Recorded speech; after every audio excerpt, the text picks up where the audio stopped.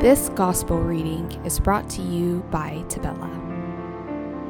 A reading from the Holy Gospel according to John. Jesus went to the Mount of Olives, but early in the morning he arrived again in the temple area, and all the people started coming to him, and he sat down and taught them. Then the scribes and the Pharisees brought a woman who had been caught in adultery and made her stand in the middle. They said to him, "Teacher, this woman was caught in the very act of committing adultery.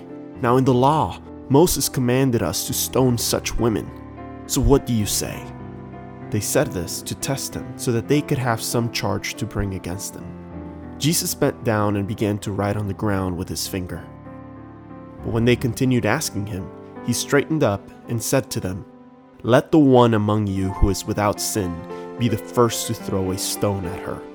Again, he bent down and wrote on the ground, and in response, they went away one by one, beginning with the elders. So he was left alone with the woman before him. Then Jesus straightened up and said to her, "Woman, where are they? Has no one condemned you?" She replied, "No one, sir." Then Jesus said, "Neither do I condemn you. Go, and from now on, do not sin anymore." The word of the Lord. Thank you for listening.